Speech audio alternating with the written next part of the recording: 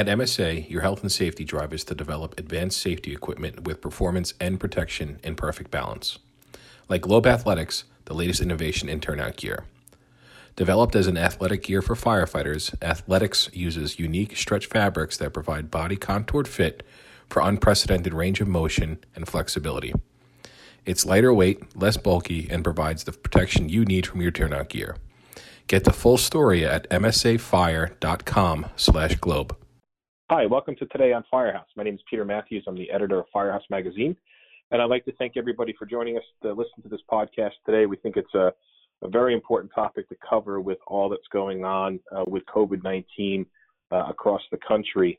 A big thank you to all the first responders, whether you're firefighters, EMS, rescue squads, law enforcement, dispatchers, and the healthcare folks for all the work you're doing around the clock to make sure things are being done as quickly and as safely as possible.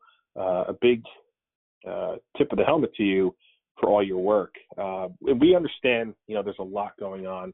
I have a brother who's a paramedic in New York. I also have a lot of friends I've been talking to back in New York and across the Northeast where this seems to really be hitting home. And there's a lot of emotion on the responders' behalf. There's just so much going on, one call to the next. Departments are reporting 15 to 20 CPR cases a day. And we know it's going to take a toll on the responders. So we brought together today a really great panel of fire service professionals to kind of guide us to what firefighters and fire chiefs need to expect in the next couple of weeks, next couple of months, into the next year or so when it comes to firefighter mental health and wellness. So I'd like to thank Jeff Dill from the Firefighter Behavioral Health Alliance, Ryan Gallik, who is with the Mental Hygiene Project, Chief Jeremy Holmes from Covington, Georgia, as well as Captain Jeremy Mathis from Covington, Georgia. If we could just have each of you introduce yourself real quick, we'll start with Jeff. Thanks, Peter. I'm honored to be here on this podcast. Like you mentioned, this is a very serious issue that we're dealing with right now, but it'll be something that we will need to deal with in the future for quite some time based on the behaviors and emotional aspects. I'm a retired fire captain from outside of Chicago, a licensed counselor and founder of FBHA, and we've been tracking firefighter and EMS suicides for the last 10 years, but we also do a lot in the behavioral health realm with post-traumatic stress and depression and anxiety, and we'll be talking a little bit about that within this podcast. Hey, Jeff, thank you. And Ryan, how about you? Yeah, thank you for having me on as well. Ryan Gallik, I'm based in Orlando, Florida. I was a firefighter paramedic for nearly 2 decades. Retired out June 29th of 2018 to start a consulting company. Before that, as I just mentioned, I was a firefighter in Central Florida. I'm also the co-founder of the Firefighter Safety and Health Collaborative, which was established in 2016 and spanning across many states. And so my passion for occupational safety, health, and wellness and first responders, but also, as you mentioned, I'm co-founder of the Mental Hygiene Project. Mental health is very much a passion of mine. So again, thank you for having me, and I'm excited to have this very important conversation. Ryan, thank you. Thank you for joining us. Chief Jeremy Holmes from Covington, Georgia. Well, Mr. Matthews, thank you for having us on here as well. So I'm Jeremy Holmes, Fire Chief for Covington Fire Department.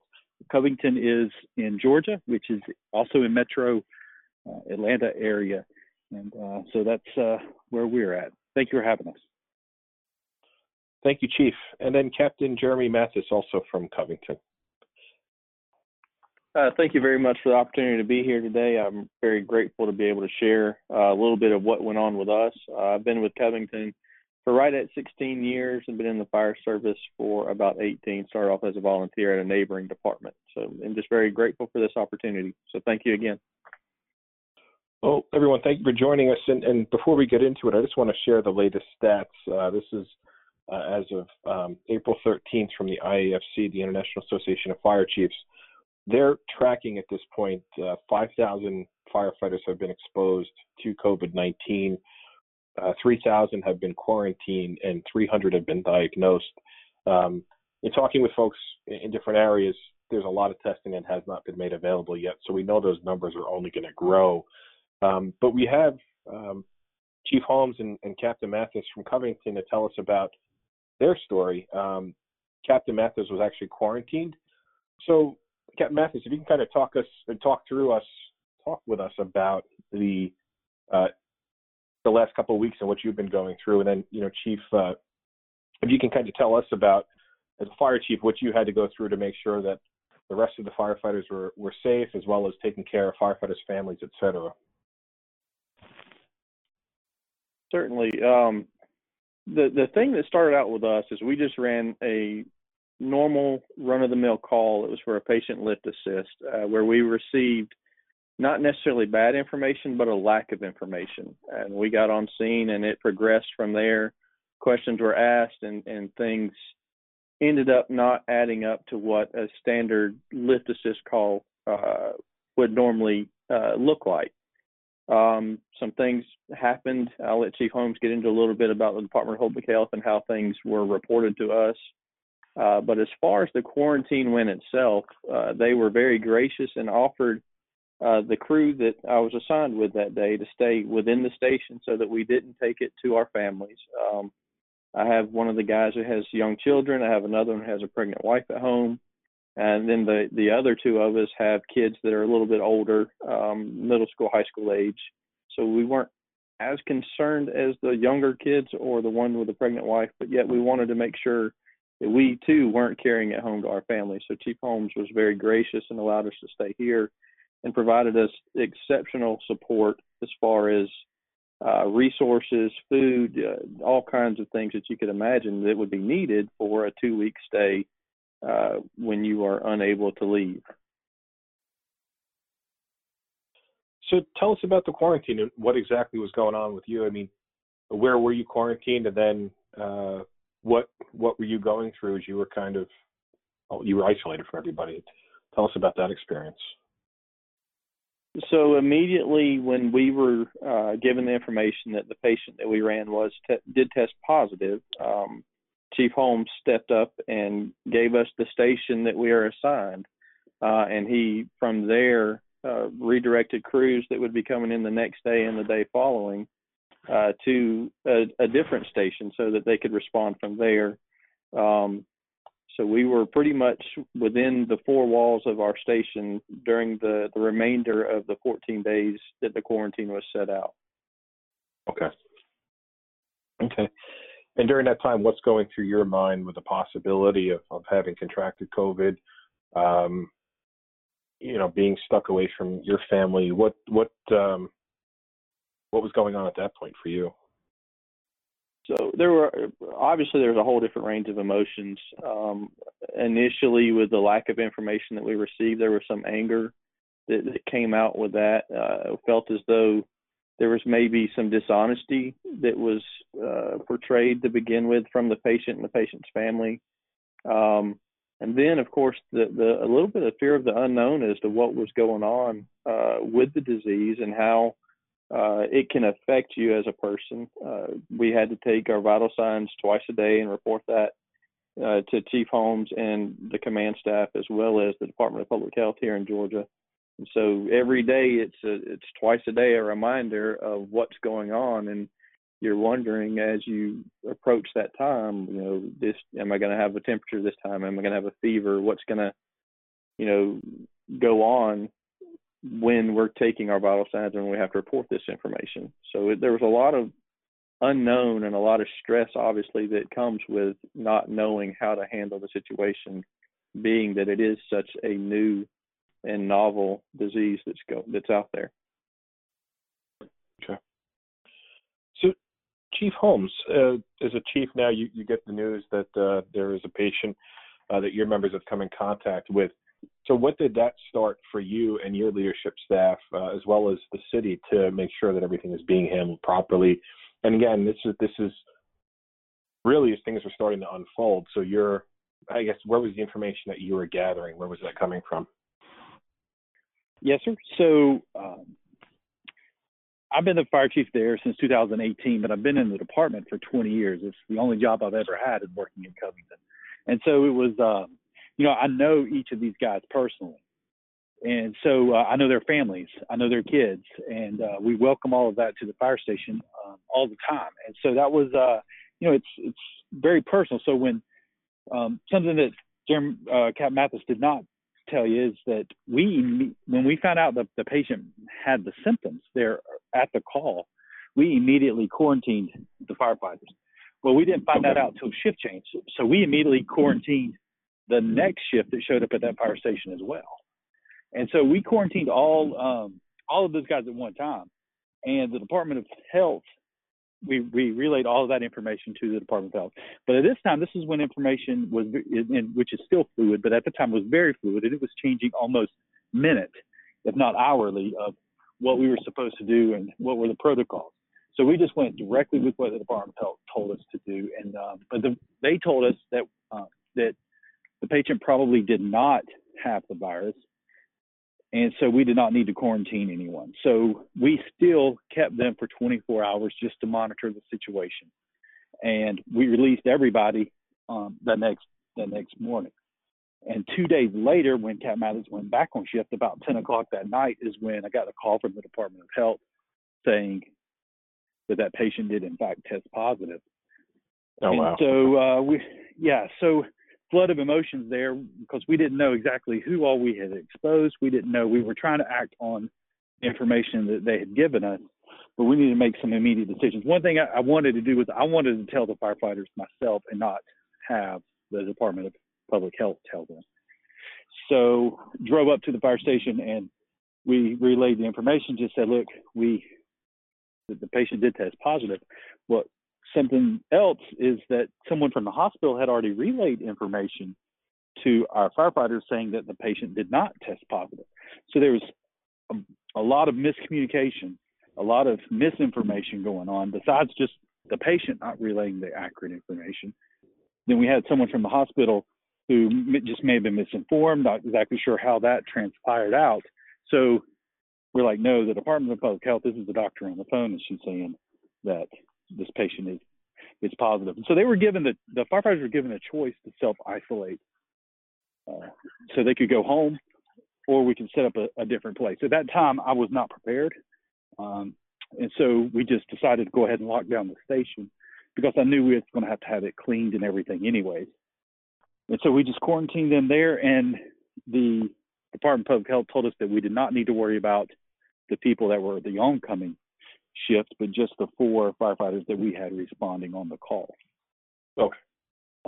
There was some misinformation there as well, because at that time protocol was not to wear a mask. Only wear a mask if the person met some of the signs and symptoms. Well, in the information that was relayed, the patient did not meet those things. So because they did not have proper PPE, that's why our firefighters were quarantined. There were some other organizations on scene there that actually did not relay the accurate information to the Department of Public Health, so they did not have to be quarantined.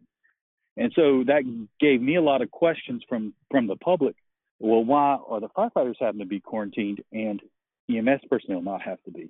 And all I can tell you is they didn't relay the accurate information. So there's just a lot of confusion, a lot of fear, and then that also led to fear among the entire department. And so one thing I think we did right was just to tell everyone in the department and in the city exactly what was going on, exactly when we got the information, and relayed that information to everyone. So it's open and transparent as possible. So that's letting the public know that you've got 4 firefighters that have been isolated due to a contact with a patient with COVID, and that you're telling them to quarantine in their places.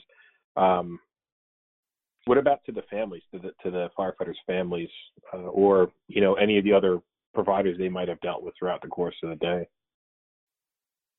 Yes, sir. So as far as the families went, we gave the firefighters the chance there to tell their families. To them, we set up things in the department of what are any needs. People were asking, hey, can we go cut their grass during these 14 days? Do we need to bring any food, anything like that? I will say we had some different agencies and corporations and things in our area, and they provided all meals for the firefighters during this time frame. They were always wanting to have supplies. We had too many supplies for them as people wanted to show up to help out during this time. Mm-hmm. So that shows you, the community aspect of it. And that they were providing for their families as well. Since then, I will say I would not quarantine them to the fire station again. And I've set up an alternate spot, which is through the Boy Scout camp, and they have an isolated camp there. And that's our plan now, is if we have to do this again, we would. And the reason I wouldn't do that is because we are eliminating fire coverage, a fire station in that area, and having to respond from the next closest station. And that's just not necessarily the best plan. But, I was having to make a split-second decision. And so to do over again, I would do that differently. Well, it makes sense. I mean, if everything there has already been in contact, right, you don't have to move them any place. They're there, and that's the end of it. So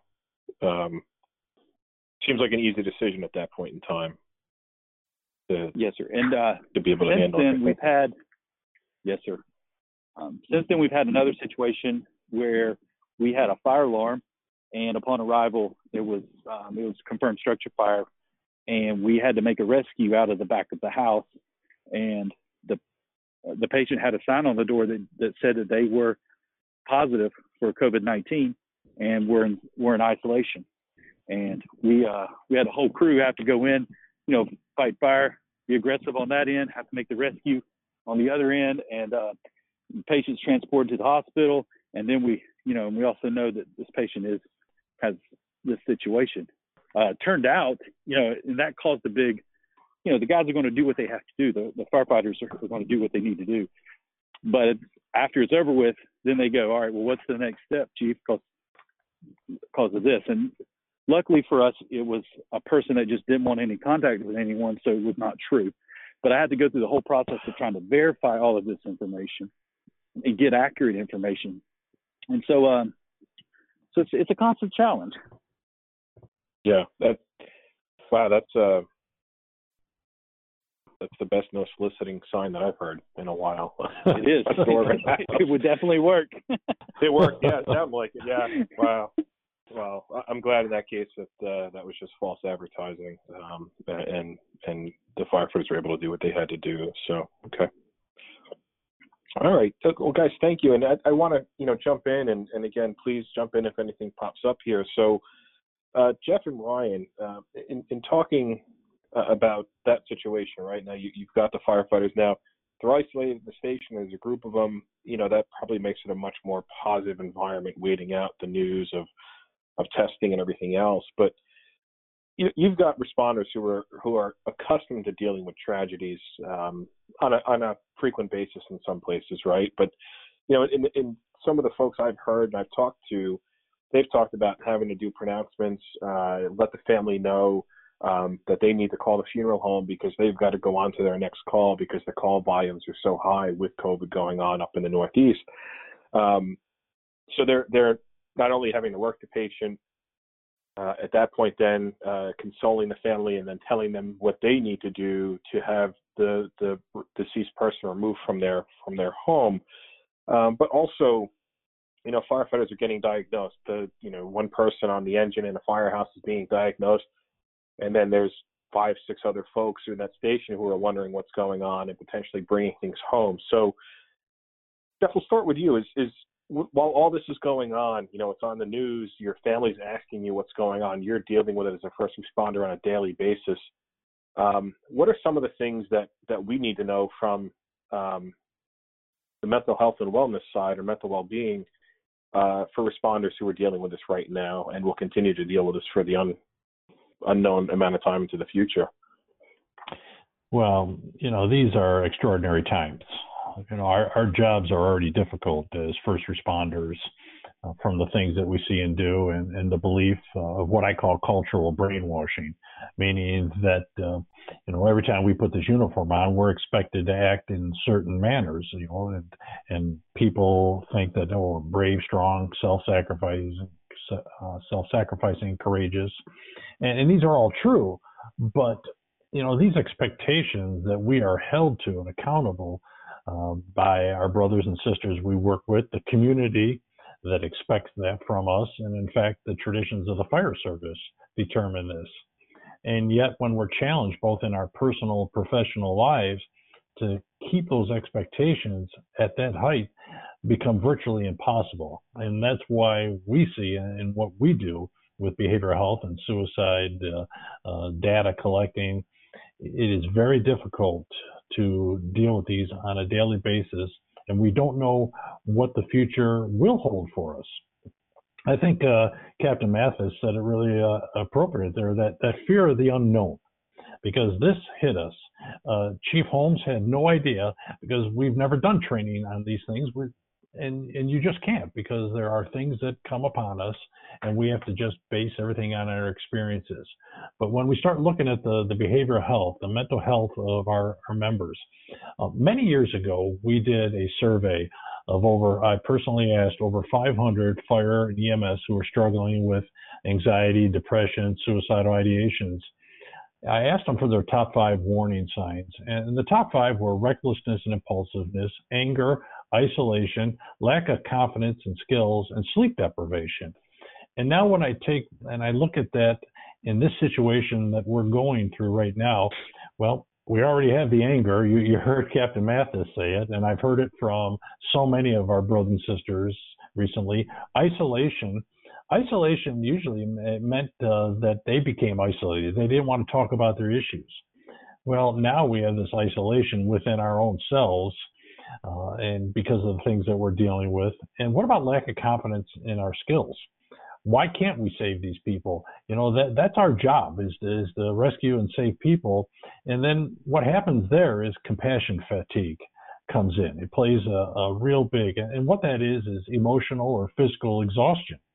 And it leads to poor ability to feel compassion for people. And so these things come into play, and then you start looking at sleep deprivation. We're absolutely seeing that right now, and then depression, and then maybe even negative outlooks of what has happened here. What situation am I in? That negative outlook. How about fear? Fear meaning, what have I taken home to my family? Will they see symptoms in a couple of weeks? What about our children? And another one is OCD, because for all those that have been quarantined and they're going through these daily rituals of checking our temperature, our vital signs, does it not become then something that they do once they've been cleared of those 14 days, thinking, well, maybe it'll be 15 days, maybe it's 17 for me, and they get that OCD tendencies that start to come into play within their souls. And then, like I said, when you start looking at these issues, depression and anger, we know that when we collected data for firefighter and EMS suicides, everyone thinks it's post-traumatic stress is the number one reason, when in reality, it's marital and family relationship issues, followed by depression, medical or physical issues, then addictions, and then PTSD. So all these things are going to start coming into play when you look at the numerous amounts. And it doesn't have to be the big cities like New York. What about the small volunteer departments that are running a few COVID patient calls, and they know these people? They work with them. They're friends with them. So it's going to show no discrimination, just like suicide does in our data. There's no discrimination. It doesn't matter if you're career, volunteer, doesn't matter if you're fire, EMS, or police. We don't collect police. That's bluehelp.org. But all these things to show no discrimination, whether it's rural or city, suburban, male, females. And so all organizations need to start really being prepared. What are our resources? How are we going to take care of our people? Do we have CISM teams, peer support teams? Who's taking care of those people? We consult with a lot of fire departments across the U.S. and we tell them, if you have a peer support CISM team, if you want to be on that team twice a year, you will go see a counselor, because you start absorbing all these issues. And so this COVID-19, it hit so fast. And the jobs that our first responders are doing, I bet you a high percentage of them haven't really sat down and thought, wow, what has hit us? And that's why I say in the future, we really need to be proactive in this aspect. So it's the long-term effects. It's once the adrenaline rushes down and people kind of start settling back into, they keep talking about the new normal, and I think that's always a buzz term that's being used. But in conversations, it sounds like, the way that fire and EMS calls are responded to in the future is certainly going to change. And, the social isolation has certainly changed the way people interact. There's been stories about, divorce rates going up and domestic calls are not being reported as much as they have been, because if it's a child, for instance, they're not going to school where they're seeing these factors. So there's a lot that's changing that we're not seeing at this point. And that's a great point. This morning I spoke with a fire chief of a major city near New York City, and he said that what you don't hear are the suicides within the community, or, like you had mentioned, the abuse, the physical abuse that has increased drastically from people being socially isolated. Yeah, and it's you take away the social aspect of it for some people, and these are folks that police and fire agencies would normally be, or EMS agencies would be responding to, unfortunately, on a regular basis. Some of those calls have even gone down just because folks are potentially able to hide those situations. So there's going to be a lot that comes out, I think, down the road as you start to get back to normal, and you're able to go back outside and start interacting with folks face to face, or at least, on a more consistent basis. So Jeff, you talked about, okay. Well, I was just going to reiterate one point. I had a firefighter call me who's been deployed to New York, and he stated that he had to call the death. And it's just a small department. He's never done that before, and he had to call the death on a patient, and it was eating him alive. He thought, well, maybe if I just did CPR a little longer, or this and that, and so we are going to see those after effects for a while. Mm-hmm. Mm-hmm. Amazing. Peter, I have something for Jeff. Do you mind if I jump in there really quick? Absolutely. Please do. Yes, thank you. Thank you so much. So Jeff said something, everything that Jeff said is extremely powerful, but he said something really critical, and he said these are extraordinary times, and that they are. They're extraordinary times, and, as a former firefighter paramedic and really developing a statewide safety initiative that's throughout multiple states, I feel that I have a fairly strong grasp on the risk management process and really being proactive and looking at some of these things. And so I feel like the greatest risk right now is actually that of labor management. Now, I'm not speaking for all fire departments, organizations, municipalities, but that can be a very high-risk situation. What is the relationship between labor and management? I think that is something we really have to look at.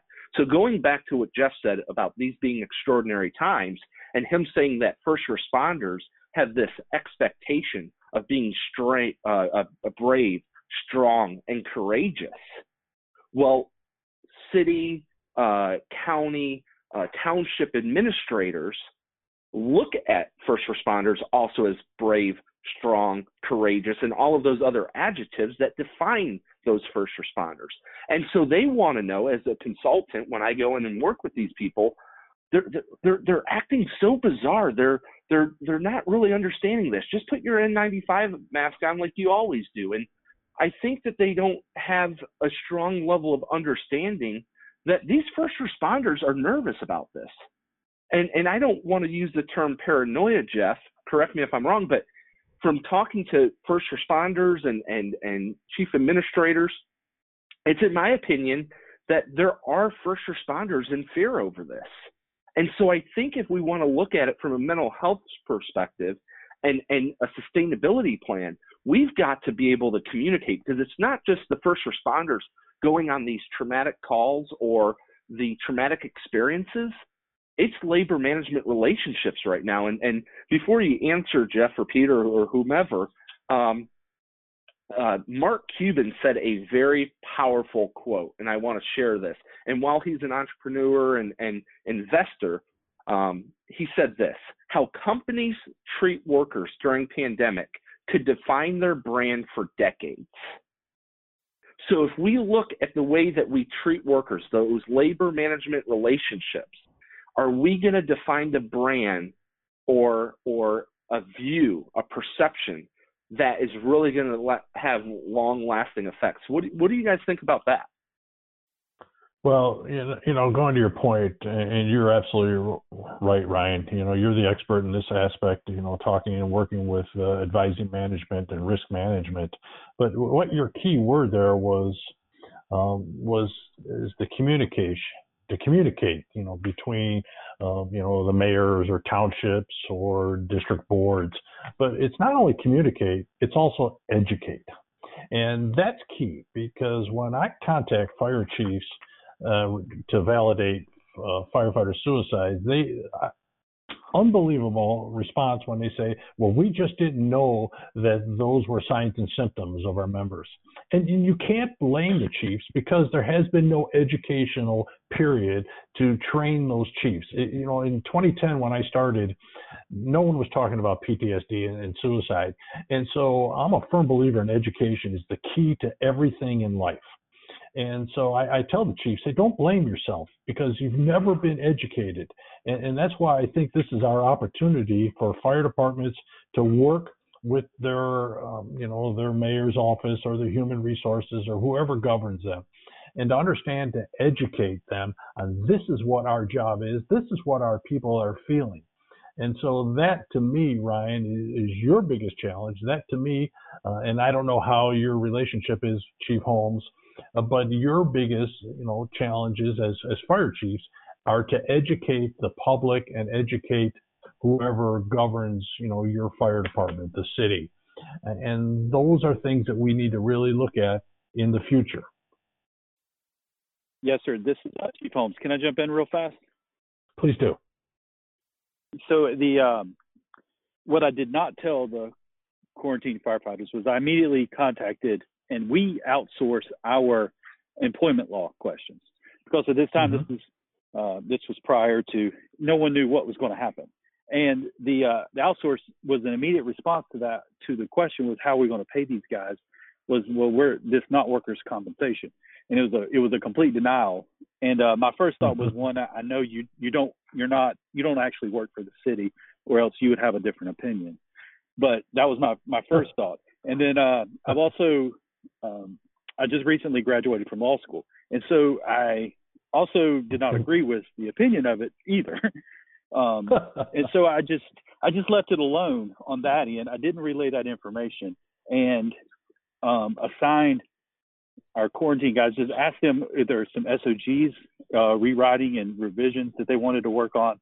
And they actually just started staying busy on their days while they're at the fire station. So they were doing the normal truck days on truck day. They were doing station days on station days, and working on different pauses and stuff. And one, it just kept their minds active and working instead of just sitting around. And then I just used that to justify paying them for their time, even their time that they weren't on shift. And right or wrong, that's just the decisions that we came up with to try to work on that.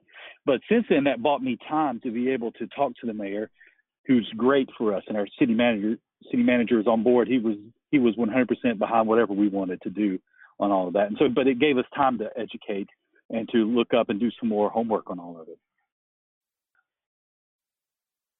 So, Ryan, what do you think about advising risk management and educating them on what their people do? Well, I think it's very important. When I work with clients, one of the things that I do is build a partnership and build design teams and cause teams.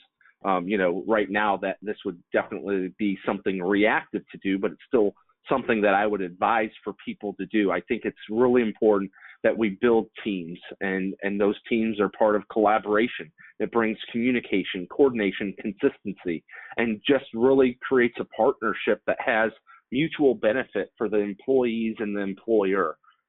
So I think that it's so important that there's that communication, that transparency, and especially in times like now, the empathy. Hey, before I forget, I wanted to ask Captain Mathis a question, and that was, Cap, once you got out of quarantine, how did your family accept you? I mean, was there a little apprehension? How about your neighbors and people that you saw? Was there apprehension that maybe you still could infect them?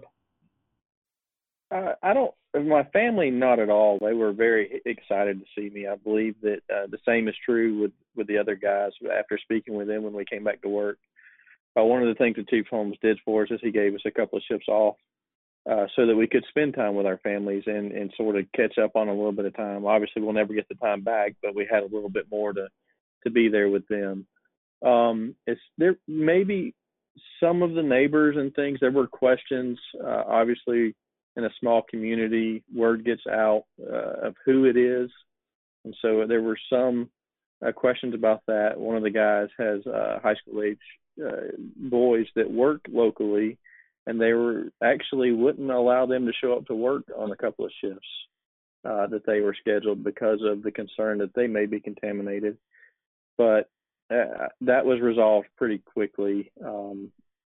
And things went back to normal for their families as well. So as far as the general public, they did a pretty good job of trying to keep it out of there, other than people just knowing who it is based on us not being at home and knowing where we work and things of that nature. People obviously were able to figure it out. Mm-hmm. Okay. Thank you. I appreciate it. Mm-hmm. So, Jeff, I just want to go back as far as, you talked about the CISM teams. And so if you're a department that doesn't have access to that, whether it's your department yourself or maybe a countywide regional response team, where should departments go for information? And who in the department should be responsible for that if it's something they have not had before, they don't normally have access to those resources? Is it the chief that should be doing that? Is it an assistant chief or, an officer to kind of help spearhead getting that program developed for your department? What's the best course of action there? That's a great question, and we did not rehearse that. So great question. Because I consult with fire departments, I get that question a lot. Who should oversee this? Who should find our resources? And that's key. I think every department really is going to lean on resources in the near future, meaning who are our competent, meaning cultural competent counselors and chaplains that we can send our people to. And for that reason, the National Volunteer Fire Council has asked FBHA to put together a national registry. Now, in departments, you can have firefighters as a committee that can go out and validate and find those resources of counselors. Maybe many have employee assistance programs and good people. Like I said, I'm a licensed counselor. I have some great friends that are counselors, but I never would have sent any of my firefighters to them because they don't understand our world. And so it goes back to that educational process again. Do we want to bring in our employee assistant counselors to train them to understand what our world's about and our thoughts and our fears? Can we also do that in regard to counselors within the community? Many across your state will be able to do telehealth, meaning that you can sit in your house and have counseling sessions via computer. So all finding these resources can, the chief's docket's usually pretty busy, and so is the assistant chief. So maybe you have an officer, a battalion chief, or a captain who might want to run the safety and health program.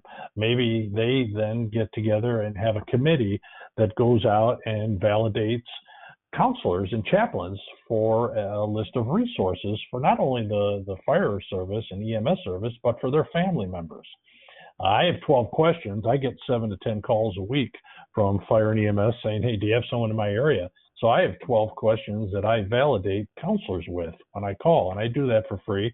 And if anyone wants those questions, they can email me at jdill@ffbha.org, and I will send you those questions to validate. And if you have any counselors that your department uses and you really like, once again, send me an email so that I can get them on the national registry. Resources will be vital for our members. And so departments, both fire and EMS, need to start preparing for those right away. Jeff, thank you. And then, another thing to just ask too is just the burnout rate. In the EMS side, the burnout rate's a lot higher than it is on the fire side. But departments that have the fire-based EMS program, so perhaps your first 5 years on the department, you're on, fully assigned to an ambulance. That's your only responsibility. Mm-hmm. Do you have any suggestions? And really, this is for everybody on. Any suggestions for folks who are primarily dealing with EMS runs when there are other companies or other assignments that could potentially get folks away for maybe a day that's not as busy and not dealing with the sick and the infirmed? Any suggestions for giving some of those folks a little break to calm down, from now until the country sees a huge decrease in the number of patients and fatalities? Well, just speaking from our department, we did rotating shifts. So but we were paramedic firefighters. And some organizations just have strictly EMS organizations within their department. So you can't rotate them within the fire service. So you really have to look at, hey, what are our options that we have? If you have fire medics and you run your own, like we did, run your own medics, you can rotate your people on shift. I think they would absolutely appreciate that. But maybe the chief has some other ideas, or maybe Captain or Ryan, what they did in their departments. This is Captain Mathis. Chief Holmes. Okay. Sorry. What our shift is doing currently is we have a rescue company. We don't transport, so we do first response.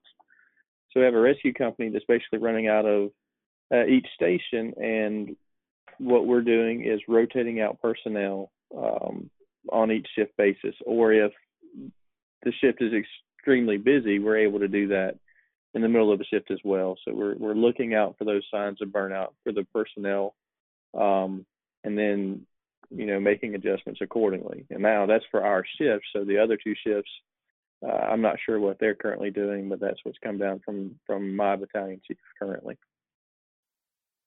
And that's across the board. That's on all three shifts there.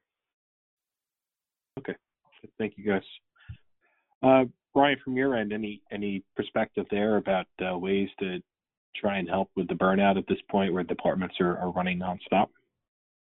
So I'm actually going to go on a whole different side of this, and I do have to be careful with contractual agreements, but I have Jeff Dill is familiar with one of my clients. It's a very large theme park that people love to visit every single year. And so with people not visiting theme parks, there's not necessarily calls. And so, for right now, our for one of my clients, that call load has dropped significantly. I wish I could go into more detail, but I do have agreements where I can't share specifics. But we have firefighters and first responders that have dramatically, they go days on end without a call, whereas normally there's a lot of calls. And so this is an opportunity to share tips, tools, and techniques on how to be resilient and go on target solutions and get caught up on training. And so, for me, with my one client in particular, it's a whole different spectrum. And some of these firefighters are now kind of wishing they were running those calls. I remember being on the box for so many years and oh my God, I just want a break. But then now I'm starting to think and reflect on some of these firefighters. So as far as a perception on those that are still running calls, I think it's good to certainly rotate, but then, you also don't necessarily want to start mix matching crews. It really depends on your organizational size, your system, and maintaining operational readiness. So I don't know how much help that was, but that was a little bit of a point of view. I think one thing, this is Jeff again. I think one thing or two things actually, as I wrap up my little segment, self-care. Self-care is imperative in today's society. And for us in the fire service, even if we get 10, 15 minutes, if we can just maybe meditate, read, pray, listen to music, yoga, whatever it is, For me, I like to walk. I like to get out and walk and listen to country music. That's just to get away from all the stress and the death that I deal with on a daily basis. And so if we can start learning to practice self-care and incorporate that within our family, get them to, families meaning both our personal and our professional, get them together and do these things. And one key thing that I really stress in our workshops is called doing an internal size up. And what that means is we need to ask ourselves on a daily basis, why am I acting this way? Why am I feeling this way? Why am I angry? Why am I not sleeping? Why am I feeling negative? These are things that we need to understand within ourselves, our emotions. And the best thing that you can do with that internal size up is listen to others, because they see us a lot better than we will ever see ourselves. And so those are two key factors that I believe we need to really institute within our organizations: internal size up, and then really stress the self-care on a daily basis. That's great, Jeff. Thank Jeremy. This Chief Holmes here. But talking about burnout, I've been trying to pay real close attention to the shift personnel, and I've actually noticed it's not the burnout of the guy that's been there the longest. It's the new people is the one that's really had the hardest time, especially with the self-isolation and all of that. They were really questioning, is this really what I signed up for? I thought I was signing up to fight fires. And right. And so that's been more of a response I've seen. Yeah, it's quite a challenge for you, Chief. So, Chief, how do you answer that then? When this is a period of time, but the reality is, it could happen again. So, what is your response to members like that to make sure that they understand that, the job's different every day, but to encourage them to stick with it? So, actually, I just listen. It seems to go a lot further than trying to talk to them and explain to them. I just listen to their needs, their concerns, what they're worried about, their fears, and those things, because they'll tell you if you want to listen to it, is what I found out. And right. And so but they seem to feel better after they just talk about it. And so I don't really guide them. I just tell them, this is a hard job, and you never know what you're going to get. And but it's a job that's worth it. And so I just ask them what got them here in the first place. Why did they apply in the first place? I get some talking, and then we talk about some difficult calls that both of us had ran, and some of the unknowns and different things like that. And then we talk about their families, and next thing you know, they may cry for a little while, and then they may start laughing. So that's just been part of it. The highs and lows. That's great. Okay. Well, thank you for bringing that up, and that's, I think, that is a very good point. Jeff, you mentioned that. And to Ryan, as far as the call volume, that's something I'm hearing all the time. I was talking to a buddy of mine from FDNY this morning, and he mentioned that surprisingly their fire volume is up while everything else is down. And they're in an area there's a lot of companies around them, so they don't do as many EMS runs as some of the other companies do. So their fire runs are up. So as a company, their spirits are up, but they also know what's going on, but 15 blocks away or another station, their members are getting beat up every single day with having to go to these calls and deal with everything that's being put in front of them. So, other calls, and even just the other EMS calls, the frequent flyers, it seems to be that they're down. The number on those calls are down because folks don't want to go to the hospital. They're afraid to go to the hospital. Right. And with that is how do you ensure that, is that, I'm not even sure about that, and this might be more for another topic or another discussion, but if you've got those frequent flyers that you're not going to, who do need, to go to the hospital from time to time, or a doctor, any suggestions on how to, be empathetic and reach out to them so that you make sure that they are taking care of themselves, even if they fear going to the hospital for the sake of catching COVID? And Chief and Capt Mathis, that might be something for you guys. But just any suggestions to that, because that was a topic that came up in a conversation the other day. So one of my clients right now, which is actually my former employer, out in Osceola County, and they're creating a community assistant task force. And I'm just now getting to learn a little bit more about this task force. Just got the contract, so really looking forward to being able to figure out what is their objectives, what are their goals.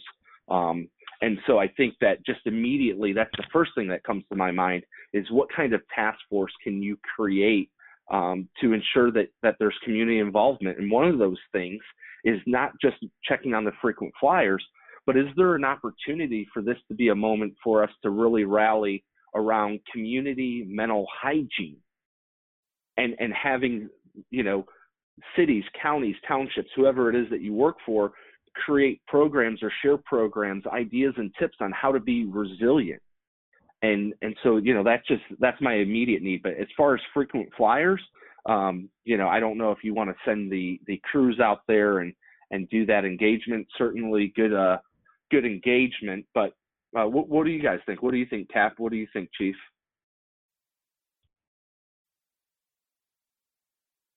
Gary Mathis, do you have anything?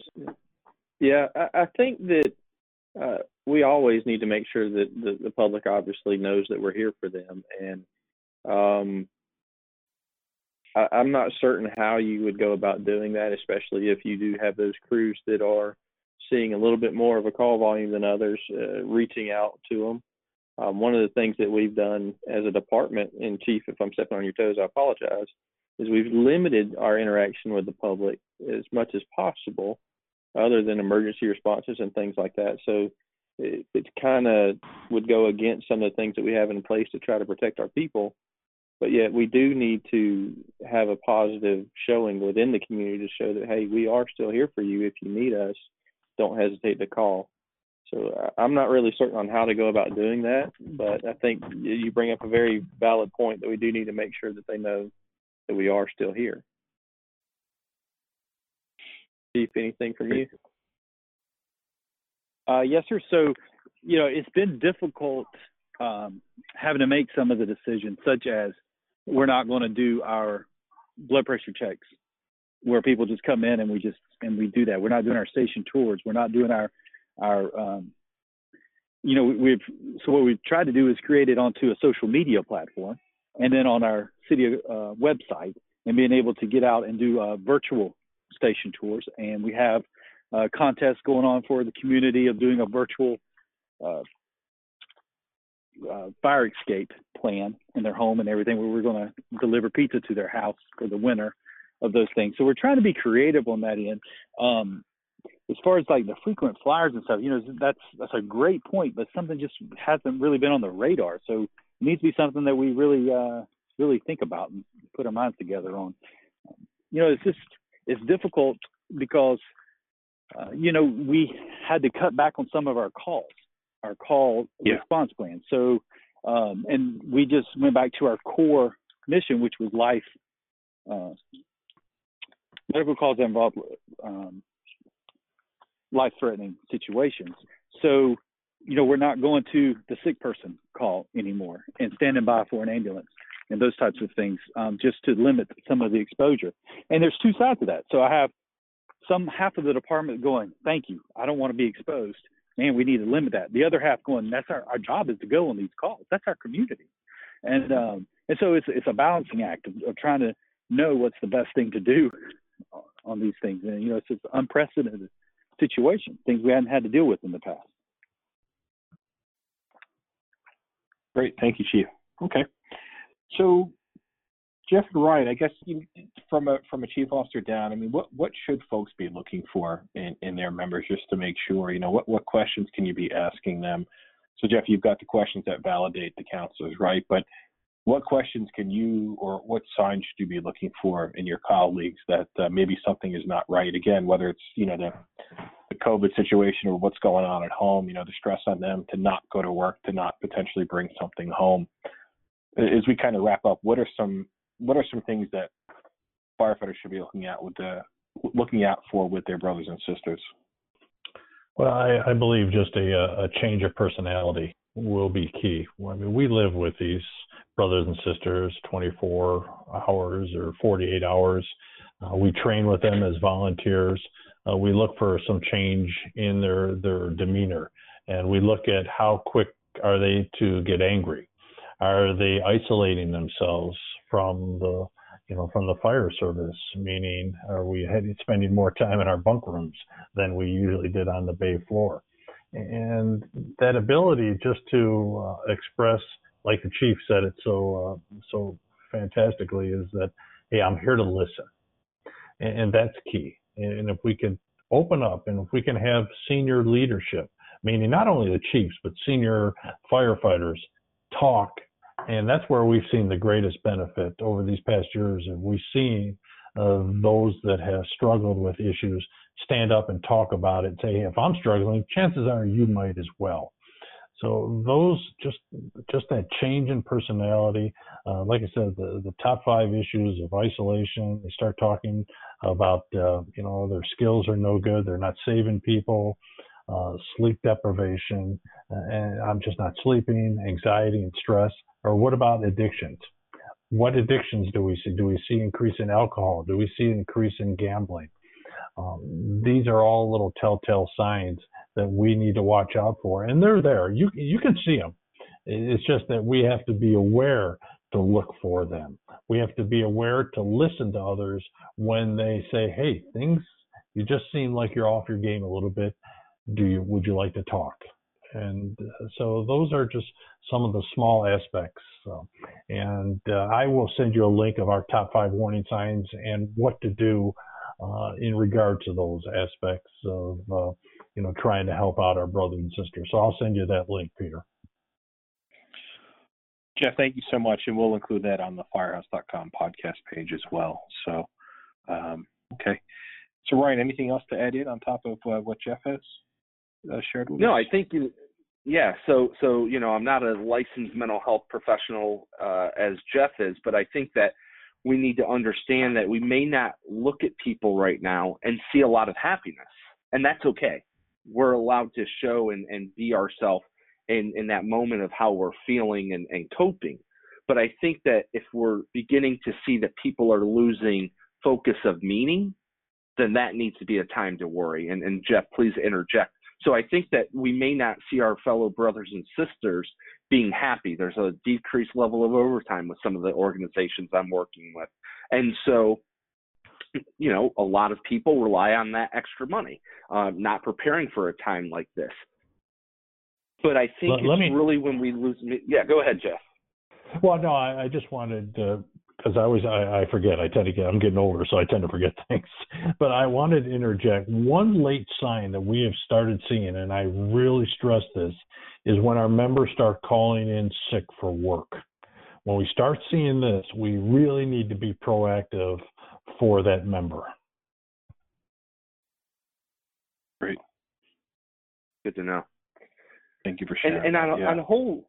Yeah, thank you, Jeff. And on a whole other thing, I think one of our action items as we propel forward in this, because we will get through this, is really utilizing your safety and health committee chairperson, whoever it is, depending on your department and your state requirements, because it varies from state to state. But, I know there's a particular state up in the northern states, you have to meet once biannually. I don't think this is a time for you to meet once biannually. I think this is something where you really need to be meeting on a more regular basis. So if you have a safety and health a program or committee, this is a time that we really need to encourage these personnel to come together and ensure that we're looking at risk management for the vehicles and infection control. When's the last time the infection control policy was updated? Is it up to date with NFPA 1581? And what is the decom procedure for fire department facilities and the emergency vehicles? And there's a pillar there to mental health. And I think there's a lot of conversations that we need to spark during this time as we propel forward 3 months, 6 months, 12 months, 18 months from now.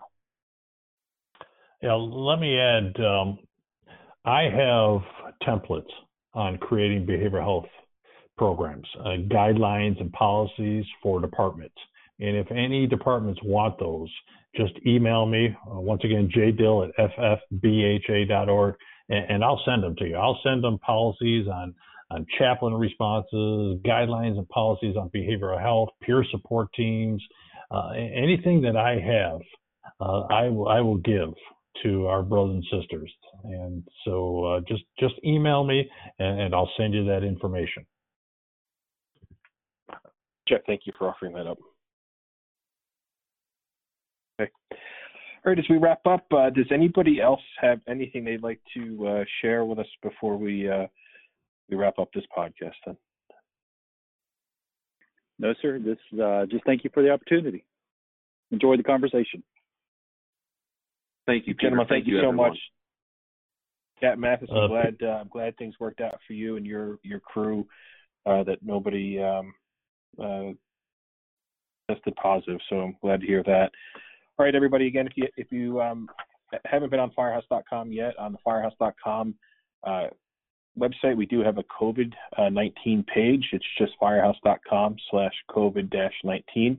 If you go there, you can find all of our resources for response, as well as news articles, guidelines that companies are sharing, et cetera. And then on the podcast player page, we will have information from Jeff Dill and Ryan as well, with different links to different things that were mentioned during the program. So, gentlemen, thank you so much, and we hope that you all stay safe. Thank you. Thank Peter, you. Thank you, thank- sir. Take care. Yeah. Thank you, Peter, for all your support of our brothers and sisters as well as FBHA. So thank you, sir. At MSA, your health and safety drive is to develop advanced safety equipment with performance and protection in perfect balance. Like Globe Athletics, the latest innovation in turnout gear.